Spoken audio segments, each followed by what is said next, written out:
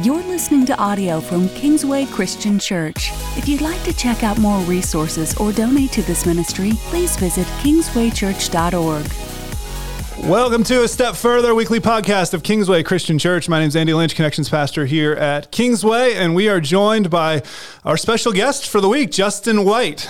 We are literally recording this just, 20 minutes after he got off stage during the 9 a.m. service. I got to sit in and take some notes and listen to his amazing story about addiction. As we're going through Goliath Must Fall, this week was Addiction Must Fall. And if you haven't had a chance to listen to his testimony, to his story, you need to do it. You need to go to kingswaychurch.org and check it out. You can go to our YouTube page. You will find it in a number of different places. If you can't, let me know and I will point you in the right direction. It's an amazing story of redemption, a story of hope, a story of how God is the first and the last. And there's peace, knowing that he has it all under control, that God is in control and that God can use my pain. He can use your pain for good. So go check that out. But we're going to have a conversation about some other stuff that he didn't have a chance to share during that Sunday morning message. Justin, thank you for joining us. Thank you for being vulnerable and sharing your story. I know you do it a little bit, but thank you from Kingsway for being willing to do that. Man, it's all back to you, man. I love sharing this story. And it's, as you said, this is not my story, it's God's story, right? God is doing this redeeming work in every life around the planet. That's my belief. He's doing a redeeming work all around the planet. And the more that we can share that and be open about it, it's great. I am out of breath, not because I just got out of speaking, but that worship team down there is amazing. Yeah. I was so blessed just listening to them and being led in worship. So thanks for letting me be here today. Yeah, you bet. You bet. Well, let's go into the middle of the story. It's a part you said you didn't get a chance to share, but you were clean. You went to the 30-day rehab up in Minnesota. You came back. What was it like? Sure. Well, two things, right? So first of all, I come home, and for the first time in months, I'm feeling healthy. I'm starting to feel happy again. So my drug was opiates. My drug of choice was opiates, and it takes about 2 years. An addiction specialist will tell you it takes about 2 years for your body and your mind and your emotions to totally get back to where it used to be in a very healthy, rewired kind of way. When you're on those substances, your body rewires, right? Your mind rewires. And so that's why you start making these really weird decisions and choices that you wouldn't normally do, sure. Right? Well, so I come home and I'm starting to not feel dope sick. I know what I was going to say. So 2 years total, but even after like 2 weeks of being clean, your physical body starts to feel better. And then 4 weeks clean, which is what I was when I came home, I was feeling great. And I was starting to think, you know what, maybe there is something to this recovery thing and I can get better. My problem was, even though I was starting to feel better, even though I had learned a lot about addiction as a disease at rehab, I did not really embrace who I was as an addict. I didn't really embrace the fact that, guess what? I have a problem. I had problems in the past, multiple. I've started working on them, and I still do. There's still stuff in my life that I need to work on. And so when I came home, I didn't go to meetings in my neighborhood or in my town.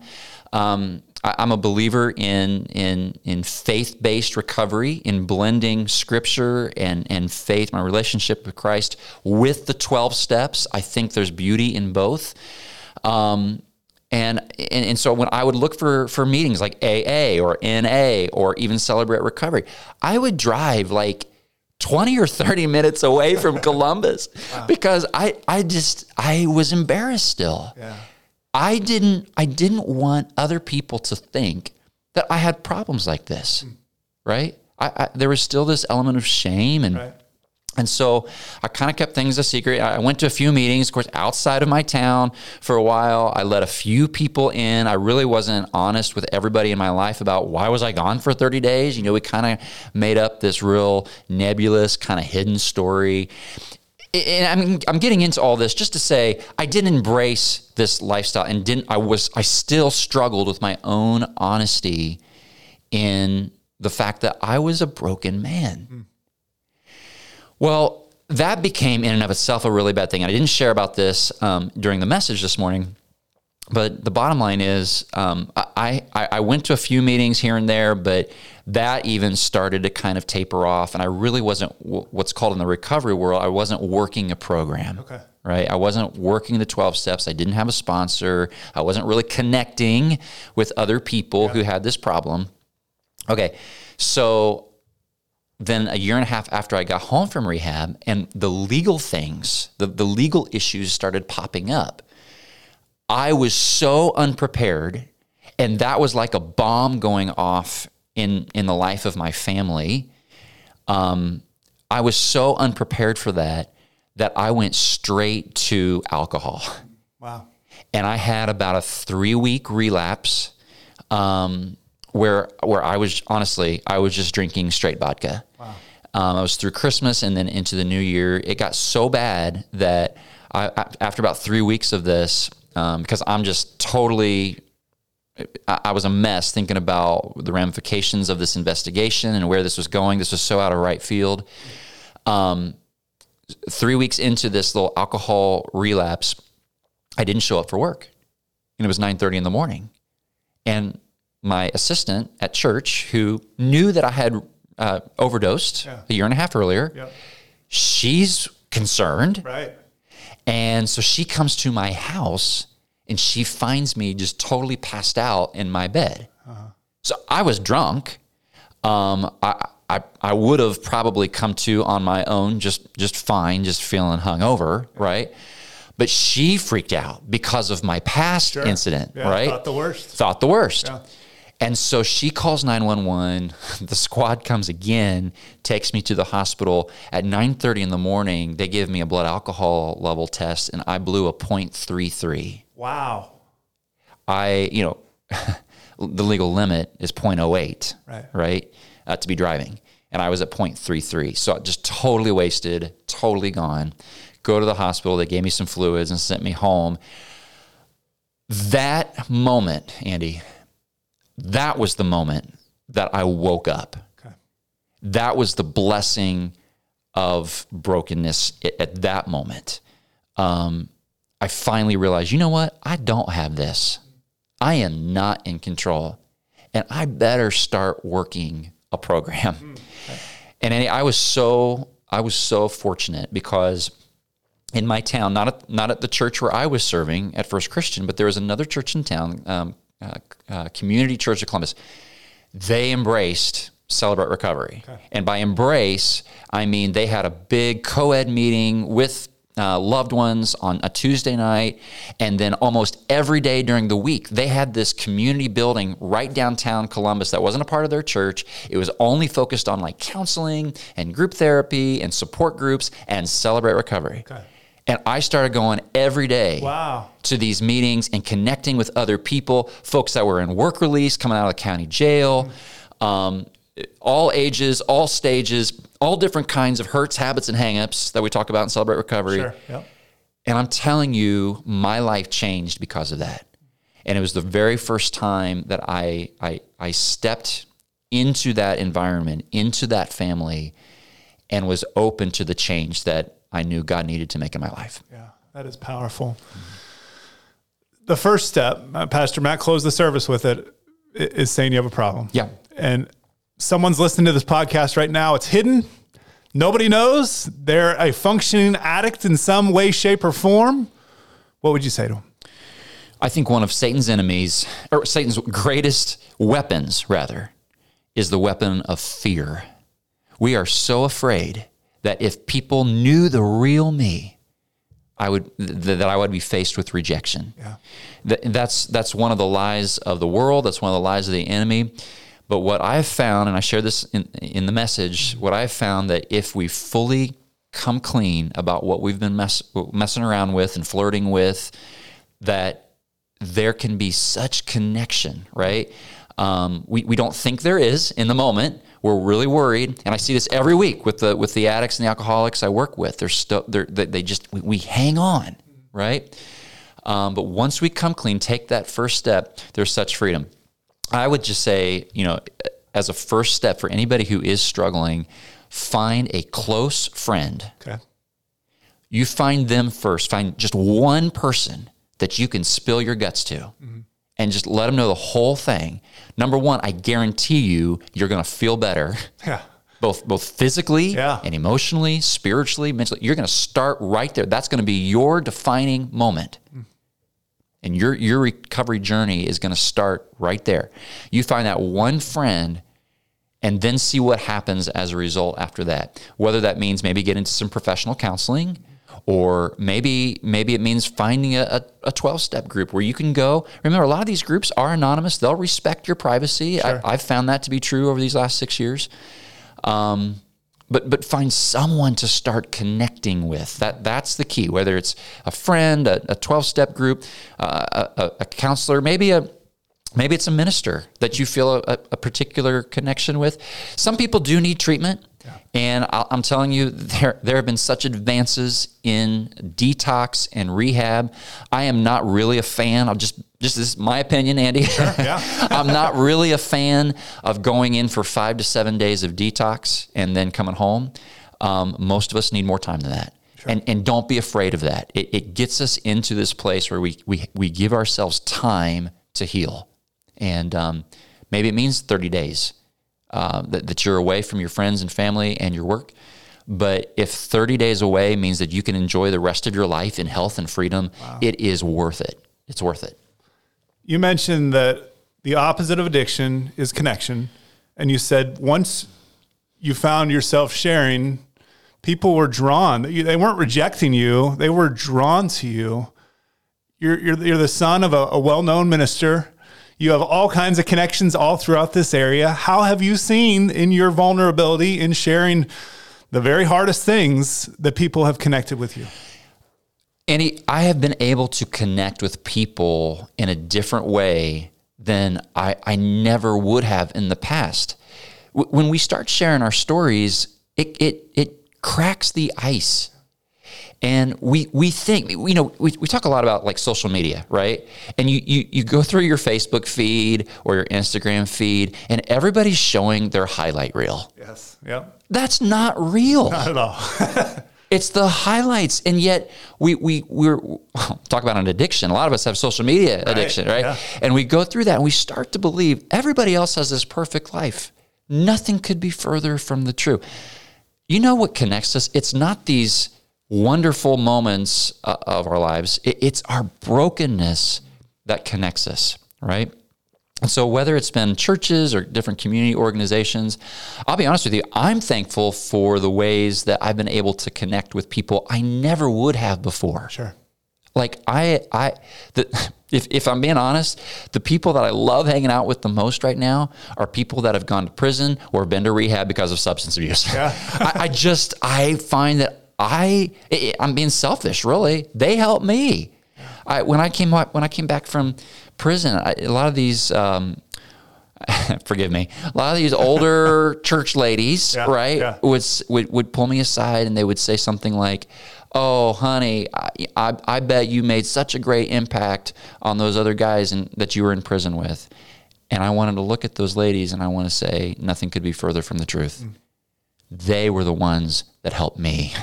They were the ones that ministered to me, and that continues to be true in my life. I am so blessed by the other people who have gone through seasons of struggle or addiction or problems and have faced it in faith and are now trying to work through that to something better in their lives. They're the ones that help me. I don't know how much you want to delve into this, but I'm curious about your family. I'm curious about your wife and your kids. And you probably hid because you didn't want to hurt them, right? You wanted to keep whatever they had going. Yep. They found out. How are things with your family? And is it better now that you are working through things? My wife is a wonderful woman, and she doesn't get the credit. She's not sharing her story, at mega churches, right? She is a strong woman, and she decided she was not going to let this tear us apart. Wow. And she stood by me. She has still stood by me. She's going to be here at the 11 o'clock service. Nice. My kids, so when the night I overdosed, Leighton, who was 12 at the time, it was 2:30 in the morning, and he saw me being wheeled out on a stretcher. Wow. all the kids were outside playing the night that 2 cop cars rolled up to our house and brought me outside and put me in handcuffs and took me away. These are tough moments, but I'm telling you, they're all going to be here today. I'm so humbled and blessed that they are still with me today. We have an incredible relationship today. They've had their own journey of healing, and will continue to have their own journey of healing moving forward, as we all do. Sure. They're doing great in school. But again, the key has been connection. When I was gone for that first 30 days to rehab, and then when I was gone for 15 months, there were the 3 or 4 churches in our lives that we had connection to. They embraced my family in a way I had never seen them be embraced before.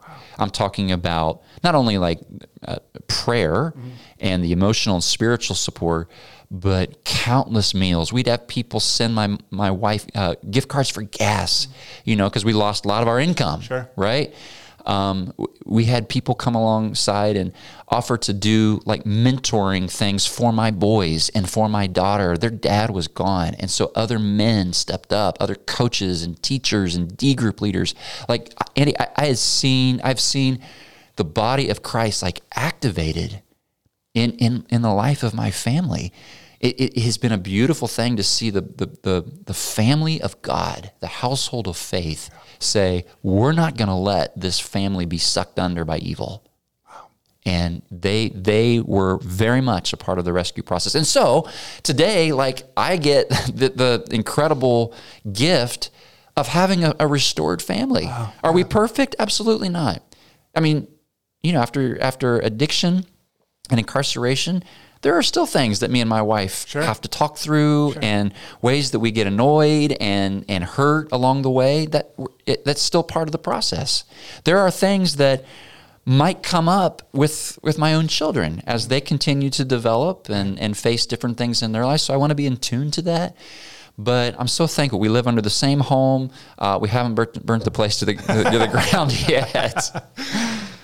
That's so cool. God is not done. No, he's not. And I'm excited for what he's going to do through you and your family from this point forward. Your story is powerful. Any last thoughts for our audience, for our folks that are tuning in? Can I give just a quick plug about do. Monday nights? Please do. Okay, so for the last, coming up 2 years now, I've led an addiction support group on Monday nights at Mount Gilead Church in Mooresville at 7 o'clock. Here's what's so cool about it. We started this thing back in the fall of 2019. And the senior minister came up to me and said, hey, I know your story, and we really want to do something to support people in addiction at Mount Gilead Church. And would you start a group? So we started this group. We started with 4 people. And a year and a half later, so today, every Monday night, there's 40 or 50 people there. Wow. That are going through addiction or alcoholism, some sort of hurt, habit, or hang up. Sure. The big surprise, because my heart is really geared to minister toward the addict or the alcoholic. The surprise along the way is that we've had so many family members and loved ones. So we're actually a split. About half of us are in recovery of some sort of chemical substance abuse. The other half are parents and spouses and friends and loved ones. Wow. And there is this unbelievable healing that I have seen at work by the Holy Spirit, through the Holy Spirit, of learning together. There are so many hurts in the family with addiction. They would tell you addiction is a family disease, Wow. right? It impacts all of us. And so there's a lot of anger and hurt feelings, but what happens is when a family comes, and maybe it's a mom and dad of an adult alcoholic, when they start hearing from another alcoholic young man tell his story, they start understanding it a little bit better and can relate with their own son, and vice versa. When this alcoholic hears the hurts of another mom and dad, wow. The alcoholic starts understanding, oh, now I understand why my own dad said that to me, or my own mom did this to me. And there's this unbelievable spiritual healing that takes place. Yeah. And so that kind of makes us a little bit different. And it is open to anybody. If you're needing a resource, a home family to kind of learn about addiction, I teach on the 12 steps and recovery principles. We are faith-based.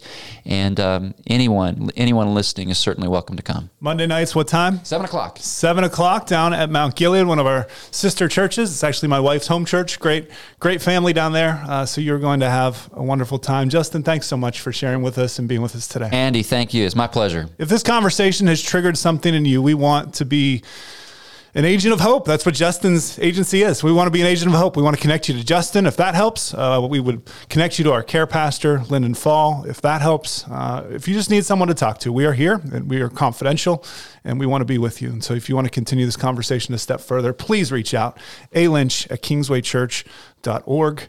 Have a wonderful day.